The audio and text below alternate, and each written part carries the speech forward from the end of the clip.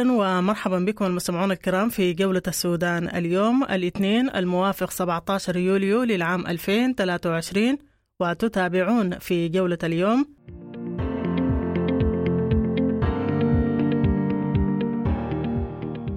جولة السودان تقف على أوضاع لاجئي دولة جنوب السودان بمركز إيواء الكنيسة الأسقفية بمدينة دبنقا.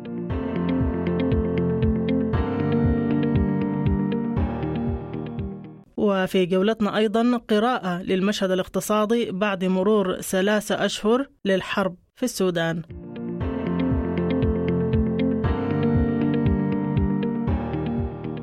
وتتابعون في جولة اليوم صفاء توتو ملكة جمال جبال النوبة المتوجة للعام 2023 ترفض زج المكونات الاجتماعية في العمل السياسي والحروبات في السودان.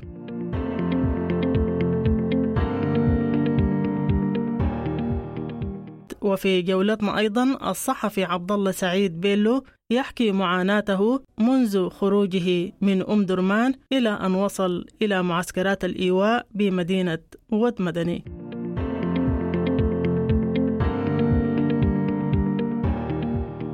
ونختم جولتنا باحتفال محرك جوجل للبحث اليوم بعازفة العود والملحن السودانية أسماء حمزة.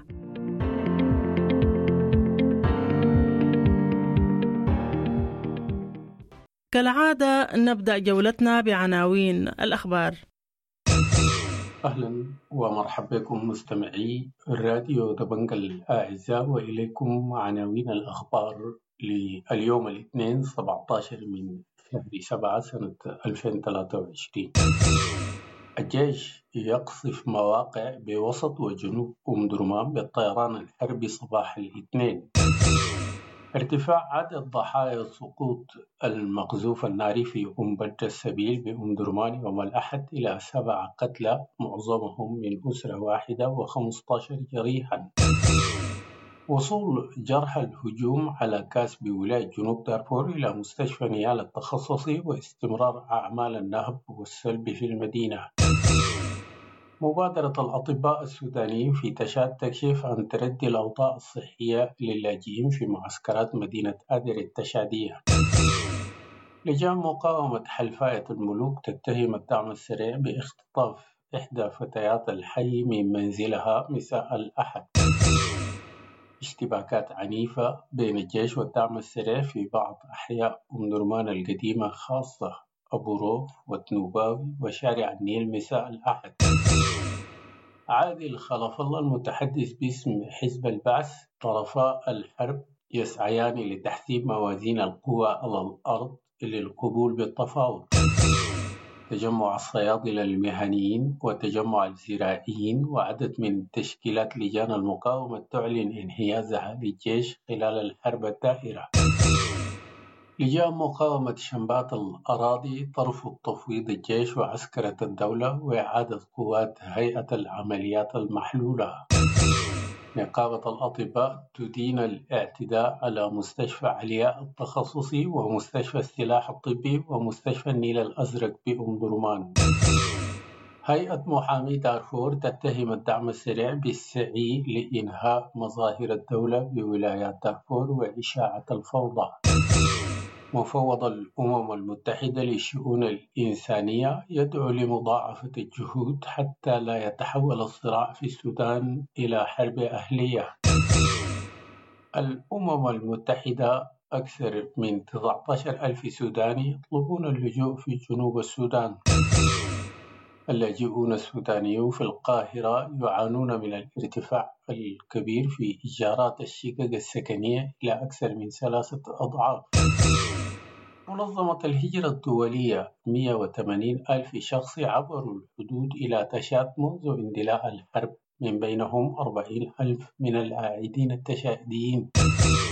أهلا ومرحبا بكم من جديد المستمعون الكرام في جولة السودان اليوم، ونبدأ جولتنا من معسكر الكنيسة الأسقفية بمدينة دبنقا. وجولة السودان استطلعت عدد من اللاجئين من دولة جنوب السودان لمعرفة أوضاعهم بعد نزوحهم من الخرطوم إلى أن وصلوا إلى الكنيسة الأسقفية بمدينة دبنقا. في الكنيسة الإسقوفية، وأنا اللي ندي رشيد بتاع أسماء بتاع ناس الموجودين هنا.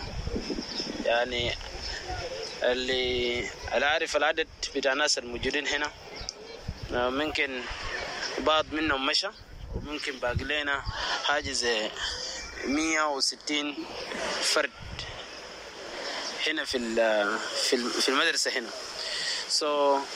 احنا طبعا مشكلتنا الآن بقى المطرة، ده الأكبر مشكلة. العائق الكبير زي ما شايفين المحل وراي هنا، ده عبارة عن خور بيجيبوه موية. أيام الفد كان موية مرة بجاي حس شوية كده نشف، لكن خايفين إنه مطر تاني تيجي الأوضاع تاني تسوء أكتر. اللي إحنا عايزين نقوله إنه إحنا بجد يعني إحنا في احتياج في احتياج شديد، أنه ظروفنا هنا ما بيساعد. يعني إحنا هسه يعني أنا إننا ناس عيانين، وكنت مشيت مستشفى، مشيت جرجرت ما بين محاسبة وبين المدير الطبي والجراحة. الجرجرت كده في النهاية ما لقيت ولا دواء.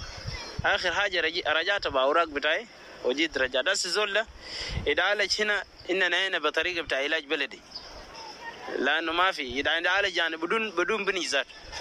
يعني ده بجد يعني كان صعب شديد، ولسه في بعض من الناس برضو ما قدر يلقوا علاجات. أنا بناشد إنه لو في زول ربنا بيقدر بيلمسه عشان يساعدنا، يعني بكون كويس. لو جاء في أسرع وقت يقدر يشوف الأوضاع اللي إحنا مارين فيه، أوضاع صعبة جدا برضو. مرحبا بكم من جديد المستمعون الكرام في جولة السودان اليوم، ونبقى في مدينة وتمدني وفي معسكر إيواء اللاجئين، حيث التقت جولة السودان بالصحفي السوداني عبد الله سعيد بيلو ليحكي معاناته لبرنامج جولة السودان منذ خروجه من درمان إلى أن وصل إلى معسكر إيواء الكنيسة الأسقفية بمدينة وتمدني. أنا عبد الله سعيد بيلو، وافد من مدينة الخرطوم، وأخص درمان بالضبط. فهي تجربة صعبة جدا عشان نطلع من هناك ووصل وتمدني. ففي الحدنة بتاعت 24 ساعة قررت إنه أطلع مع الأسرة، لأنه الوضع كان يتأزم جدا بالنسبة لنا هناك في مدينة درمان. فعشان نصل هنا يعني كان ما في كوبري فاتح، فالوضعية كان صعبة جدا عشان إنه نرجع. وفي نفس الوقت يعني إحنا كنا مضطرين لازم نسافر، فمشينا الشندي عبر عبور شندي عشان نتحرك بخلا بتاع تنبول البطانة حتى ما نصل مدني. فدي يعني 18 ساعة ونص وكنا في الطريق. يعني كان تجربة صعبة جدا، وكانت مغامرة بالنسبة لنا عشان نصل هنا.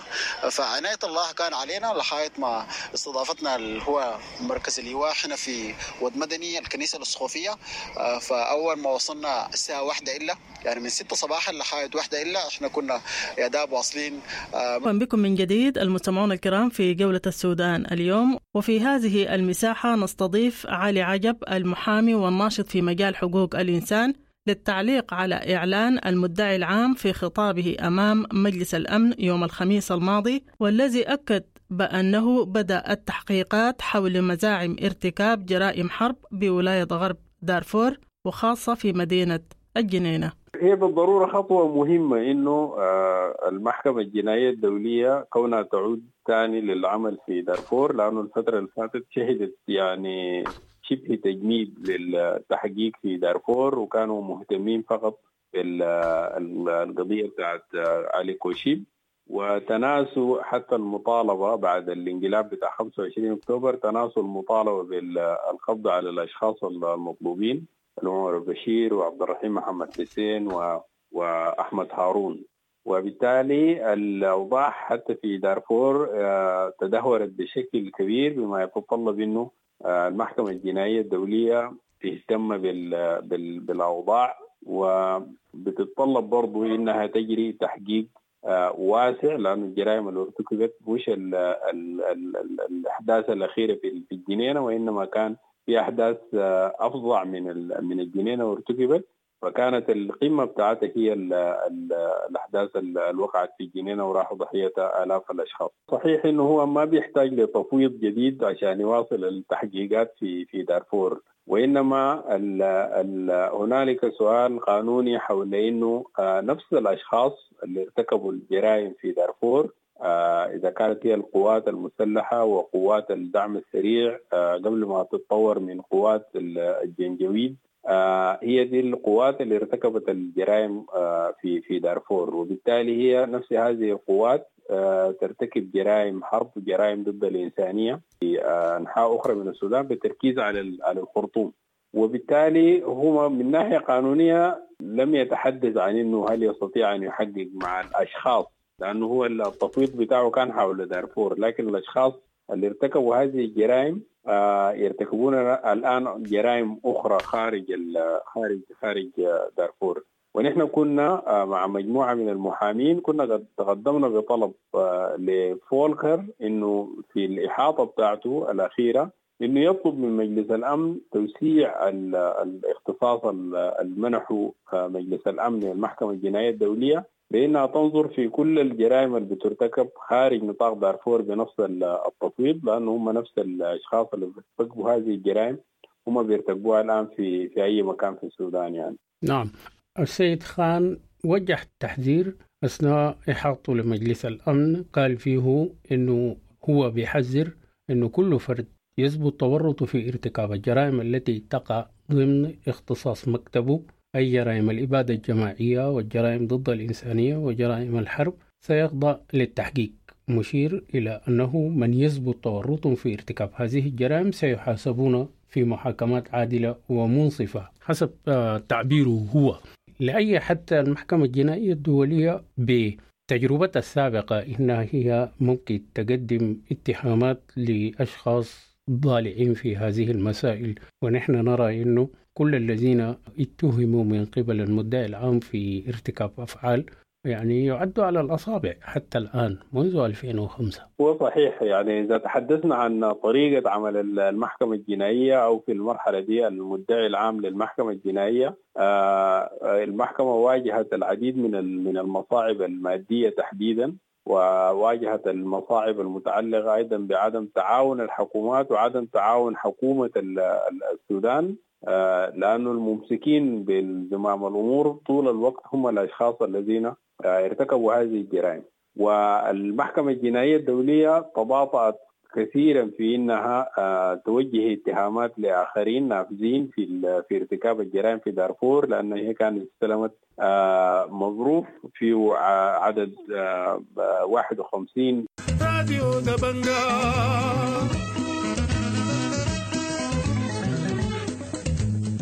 أهلا ومرحبا بكم من جديد المستمعون الكرام في جولة السودان اليوم، وفي شأن آخر. وبعد مرور 3 أشهر على الحرب الدائرة بين الجيش وقوات الدعم السريع ودخولها الشهر الرابع، جولة السودان التقت الدكتور هيثم فتحي الخبير الاقتصادي لمعرفة آثار الحرب على الاقتصاد بعد مرور 3 أشهر على الحرب في السودان. الآن بعد مرور 90 يوم على الحرب قرابة 3 أشهر، هي طبعا الحرب أثرت على الوضع الاقتصادي عموما وعلى الوضع القطاع الصناعة بوجه خاص، لأنه حقيقة ولاية الخرطوم هي يعني قرابة 75% من الصناعات السودانية هي بتتم في ولاية الخرطوم.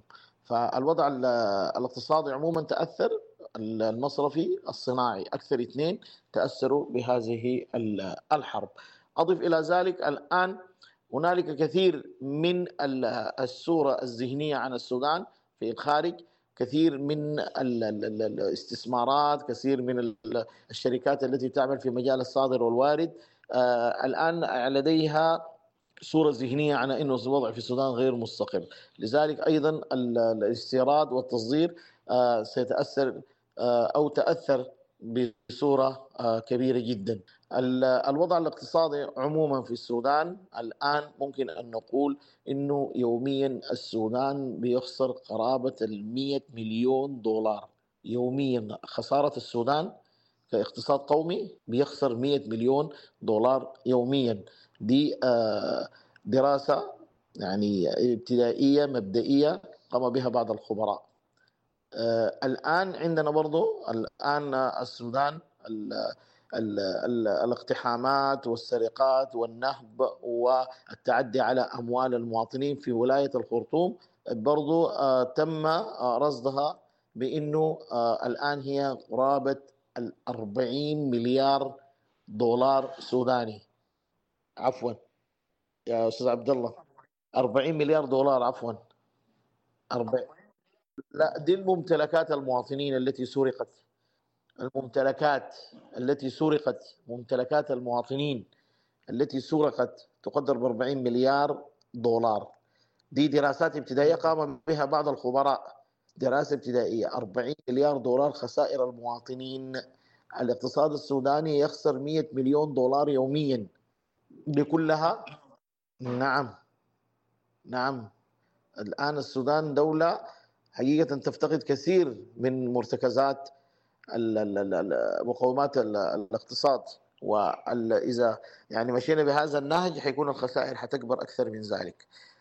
لذلك يعني في ولايات ممكن يعني المسؤولين أو القائمين على الأمر يعتمدوا عليها في فتح منافذ صناعات، وأن يكون هنالك اهتمام بالموسم الزراعي، وأن يكون هنالك اهتمام بالصادرات والواردات عبر تهيئة ميناء بورسودان، أن يكون هنالك في بدائل أخرى ممكن أن يقوم عليها السودان. لكن ما يزيد الأمر برضو تأزيما إنه الآن قرابة 3 شهور وداخلين على الشهر الرابع، موظفي الدولة حتى الآن لم يستلموا أي مبلغ من مبالغهم المستحقة على الدولة، إذا كانت منح العيدين، منحة عيد الأضحى ومنحة عيد رمضان، وأضف إلى ذلك الرواتب 3 شهور وداخلين على الشهر الرابع.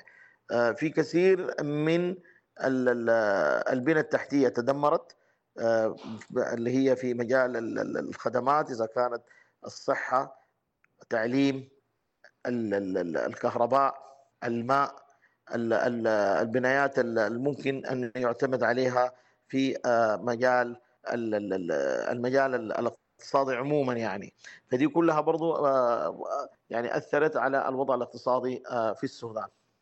طبعا هي دي بتأثر، يعني دي برضو زي ما تفضلت هي موارد بتاع الدولة، بدل يعني بتكون توفير هذه بياخذ من ميزانية الدولة وبياخذ من ميزانية الدفاع، ودي كلها بتأثر على الميزانية العامة للدولة، ومن موارد الدولة أنه يكون في استنزاف لهذه الموارد بشراء الأسلحة.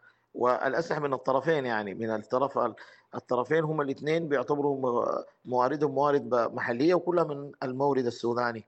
فدي برضو بيعتبر انه في نوع من الاستهلاك عليها وفي نوع من الخسائر منه. لذلك يعني لابد ان يكون هنالك بدائل، ولانه الان الحرب هي فقط في ولاية واحدة، ولاية الخرطوم. في ولايات أخرى ممكن أن يعني الناس تفكر خارج الصندوق بأنه كيف تستغل هذه الولايات، إذا كانت الشمالية ولا نهر النيل ولا النيل الأبيض، النيل الأزرق، إذا كان ولايات كردفان، ولايات دارفور الآمنة، الولايات الشرقية. دي كلها ولايات ممكن أن تستغل في الجوانب الأخرى، إذا كانت الصناعة أو التجارة أو الزراعة. راديو دبنقا.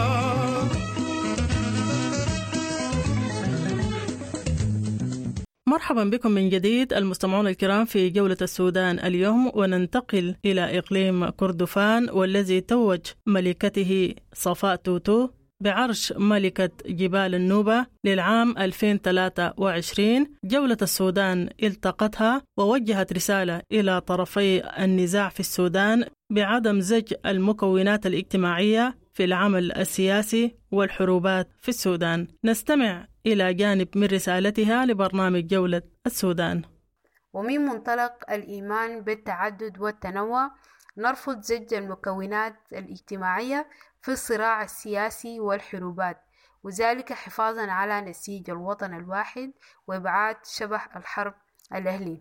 في هذا المنعطف الخطير الذي يمر به وطننا يجب على الكافة العمل على نبذ خطاب الكراهية والعنصرية والاستخفاف بالآخر والتغليل من شأنه، وواجب علينا وكذلك على جميع الشعوب السودانية بمختلف مكوناتها السياسية والاجتماعية العمل والترحيب بالمبادرات والاتفاقيات التي تعمل على الهدن ووقف إطلاق النيران وتقليل من حدة النزاع وحصرها في أضيق نطاق، وأيضا الاتفاقيات التي تعالج جذور الأزمة السودانية وصون السلم وإنماء روح العلاقات الودية بين المكونات الشعبية ورفع مستوى التعاون على حل المشكلات بالشكل السلمي المتعارف عليه تاريخيا في السودان، واحترام حقوق الإنسان ولا سيما المرأة والطفل وعدم زجهم في الحروبات.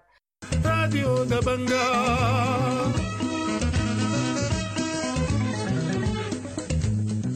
ونختم جولة السودان اليوم باحتفال محرك جوجل للبحث اليوم، والذي احتفل بعازفة العود والملحنة السودانية أسماء حمزة لمعرفة المزيد حول هذه الملحنة وعازفة العود أسماء حمزة. الزميل إبراهيم حمودة أعد تقرير لمعرفة من هي أسماء حمزة ولماذا احتفل بها محرك جوجل اليوم.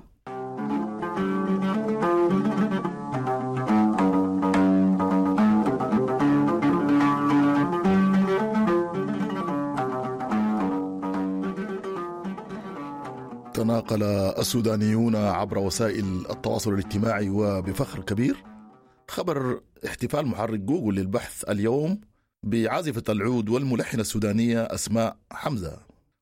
ولدت أسماء حمزة بشير نصر في 11 ديسمبر عام 36 في حلفاية الملوك، وهي وحيدة والديها، ولها بنت وحيدة اسمها وفاق، وأنجبت لها حفيدتين. الميلاد 11 ديسمبر 1936. العلاقة بالعود بدت في العام 1948 بمدينة كسلة. التعليم الأولي المدرسة الأهلية بحلفاية الملوك، الأوسط بالمدرسة الإرسالية الأمريكية بالخرطوم بحري.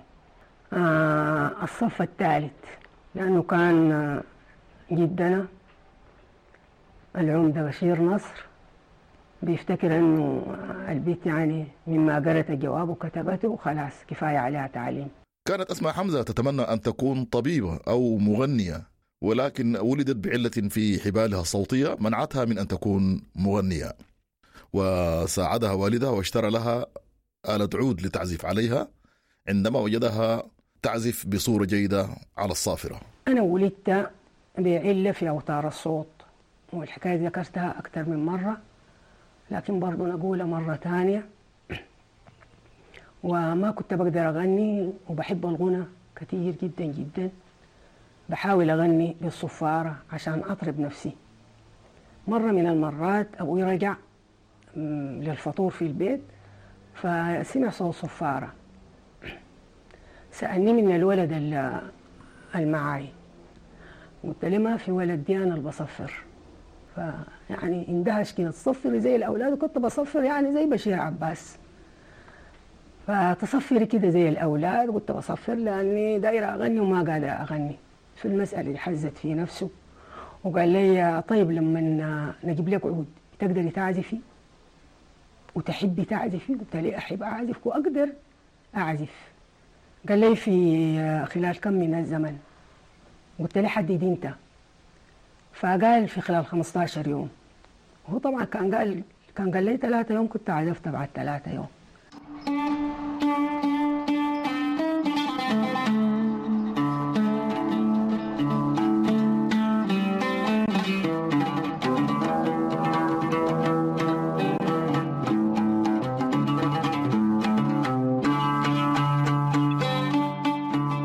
وتأثرت بأم كلثوم وعبد الحليم حافظ ومحمد عبد الوهاب في بداية انطلاقتها كملحنة، ومن الذين تتلمذوا على يديها الموسيقار والعازف الشهير بشير عباس. بدأت أسماء حمزة رحلة العزف على العود وهي في عمر 12 عام، وتقول هي في لقاء قديم بأن علاقتها بالعود بدأت سنة 48 بمدينة كسلة، وتم تلحين أول أغنية لها في عام 56 وهي أغنية يا عيوني من ديوان الملاح التائه لشاعر المصري علي محمود طه. وبدأت العمل في سلاح الموسيقى السودانية عام 82 وأصبحت شهيرة كملحنة لأغنية الزمن الطيب لشاعر سيف الدين الدسوقي التي قامت بغنائها المطربة سمية حسن. تميزت أسماء حمزة بتأليف العديد من الأغاني التي تغنى بها عدد من المطربين الكبار والشباب مثل عبد الكريم الكابلي ومحمد مرغني وعبد الشيخ وعماد أحمد الطيب وغيرهم. وكانت مسيرتها الفنية حافلة بالعطاء، حيث قدمت ما يزيد على 90 لحنا للعديد من القصائد العامية والعربية الفصحى، منها ما هو ديني وعاطفي ووطني وحماسي وغير ذلك من ضروب الغناء. رحلت أسماء حمزة عن عالمنا يوم الاثنين الموافق 21 مايو 2018 بعد صراع طويل مع المرض في منزلها بمدينة الحلفاية، وكانت وفاتها بمثابة فاجعة للسودان والعالم العربي بأسره، فقد كانت نهاية رحلة العطاء الفني التي دامت طويلا.